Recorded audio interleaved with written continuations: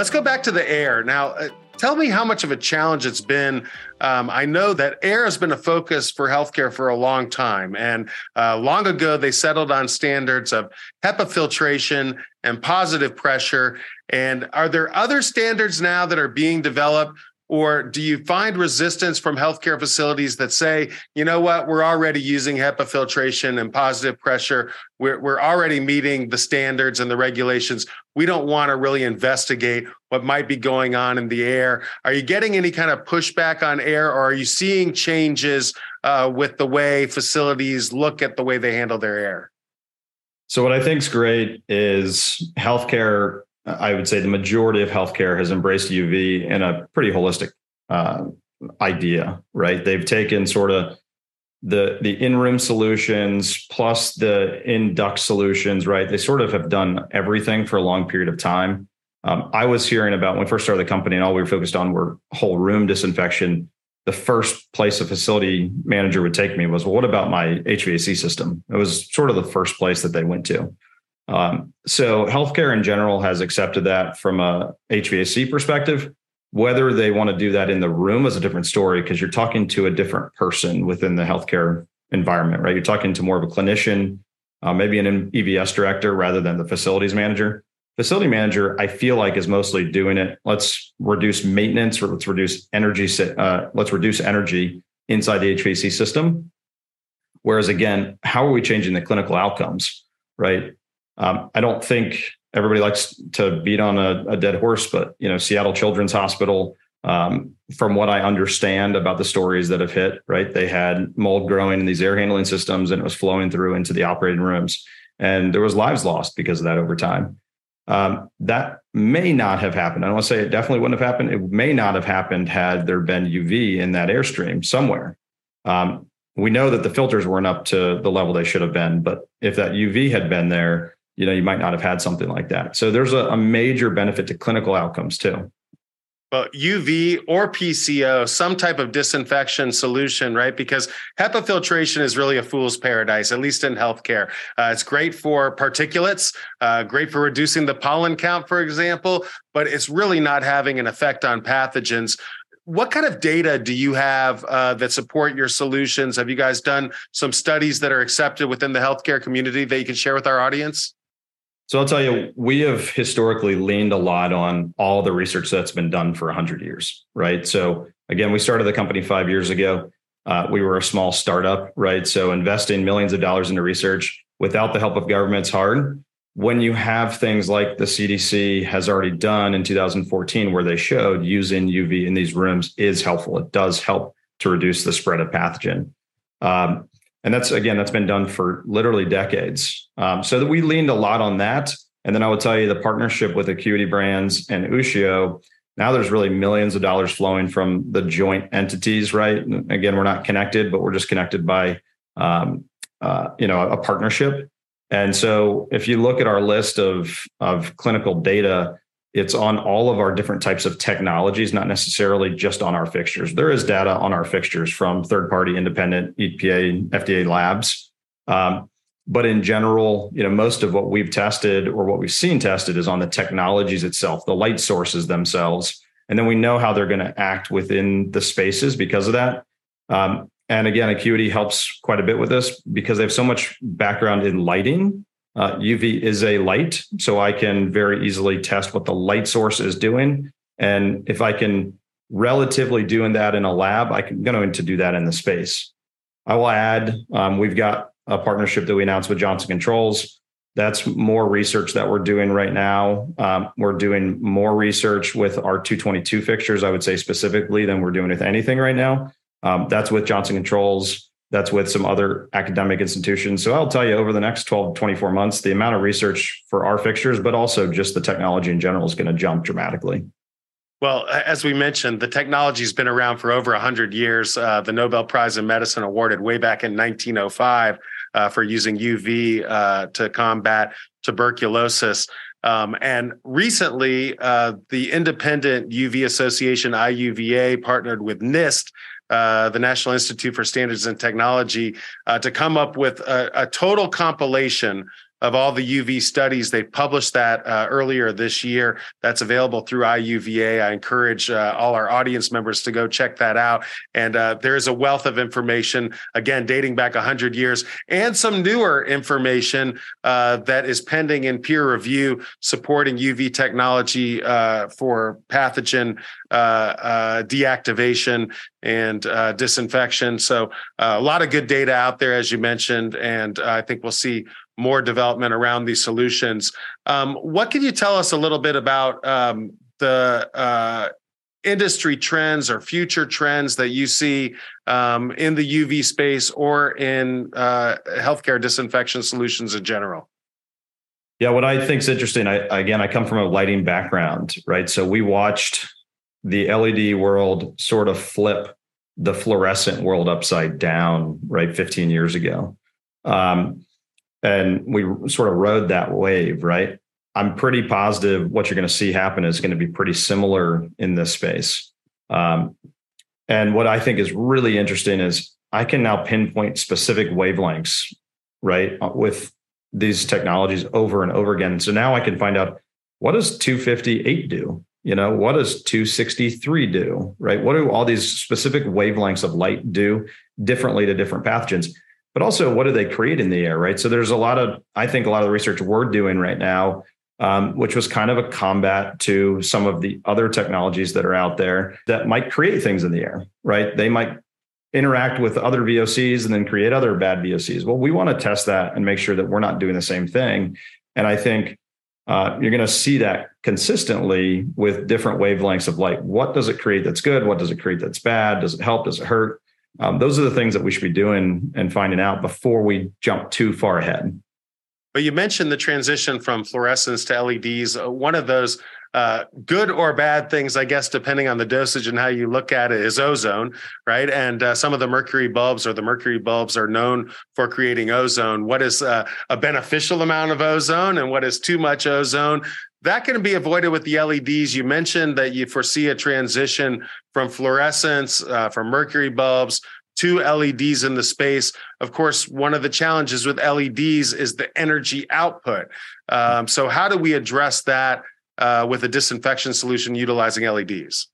The nice thing is it's going to continue to improve, and it's going to continue to improve on a very high upward slope, right? It's going to happen fast. It's going to happen over the next three to 5 years. It sounds like a long time sometimes, but it's going to be quicker than we all expect. So, to me, that's going to be overcome fairly quickly. Now, one of the other challenges that facilities have with utilizing UV is that UV light is actually invisible, right? So how can your customers be sure that they're getting the efficacious activity that they're looking for, that they're getting the results they want? How do they know the solution is working the way they intend? I think consistent testing, working with a reputable company, right? Knowing that you're getting what you expect to get on the front side, right? So we do room layouts that actually are showing you this is what the light output is going to be in these specific spots. It's no different than the way they lay out the 2x4 fixtures that produce ambient light in the space. We can do the same thing. So doing that on the front side, and then we commission every project. So we actually go into the rooms, we make sure the software is operating like it's supposed to. We didn't just create hardware that goes in the room. We created software that controls it all. We want to be able to report that data to customers as well. So we commission all those things. At the same time, we're going to take dosage measurements in the room. So we can do that with meters. We can also do it with dosimeter cards, and they can continue doing it with those things at the same time. Ultimately, you might need to lab test, right? Once a year, a couple times a year. Am I keeping this room as disinfected as I thought I would? We recommend all those things to the customers. And I know that most of us have COVID fatigue at this point, but I think it's played a major role in our niche of the industry and certainly in the UV space. From your perspective, what was the impact of COVID? You guys started the company at a very interesting time, not a COVID startup, but just prior to COVID, you likely couldn't see that out the windshield. And yet there it was shortly after starting the company. What do you see as the impact on your business and on the industry as a whole? Yeah, we like to tout the fact that we saw the light before it actually happened, right? Okay. I'll say that I can remember still seeing a Google alert that I got on a virus, right? It was just literally a Google alert I had set up when we started the company. And I can remember seeing, 20 weird flu-like cases in Wuhan. And so I remember seeing that and remember thinking, okay, this is kind of interesting, but no idea it was going to turn into what it turned into. I mean, I think I deleted that email, right? I don't think I really dove too deeply into it. It completely flipped us upside down, right? To where we're begging to get in to see customers to explain to them what we do and how we're different, to literally at one point 900 phone calls a day into our company. So it was completely unbelievable. I will tell you the fatigue is completely real. I heard it probably, 18, 24 months ago, right? I had a hospital CEO who said, we don't talk about COVID here anymore. We talk about the other pathogens that are killing our patients. So they were, in the healthcare industry, I think they saw it the earliest, right? That there was other things that were still the major issues. You can't really go into a commercial office space and say, hey, I want to help you with COVID anymore, right? There's maybe a few parts of the country that still are concerned about it, but for the most part, it's how we're going to reduce energy costs, how we're going to reduce maintenance. That's primarily what we're talking about. But every once in a while, you find that facility that says, you know what? There's going to be something else that comes. We want to make sure our facility is protected for that. And so we're going to install something like far UV, if nothing else, in the common spaces. Well, when you talk about the impact of COVID, and you mentioned it, facilities now have a new focus because after making years of progress against hospital-acquired infections, one of the sad results of COVID, even post-COVID, is that we've had a big spike in hospital-acquired infections. Up to 1,000% of some pathogens in some facilities, including several superbugs. We're seeing a big rise in MRSA, and in some facilities, C. diff. And of course, now we have the emerging pandemic of Candida auris, which is very concerning fungal infection. And so hospitals now have turned their attention away from the COVID pandemic, and they're trying to readdress concerns around increasing hospital-acquired infections. Has that been the discussions that you're hearing now with your hospital customers? 100%. That's exactly what we talk about every single day.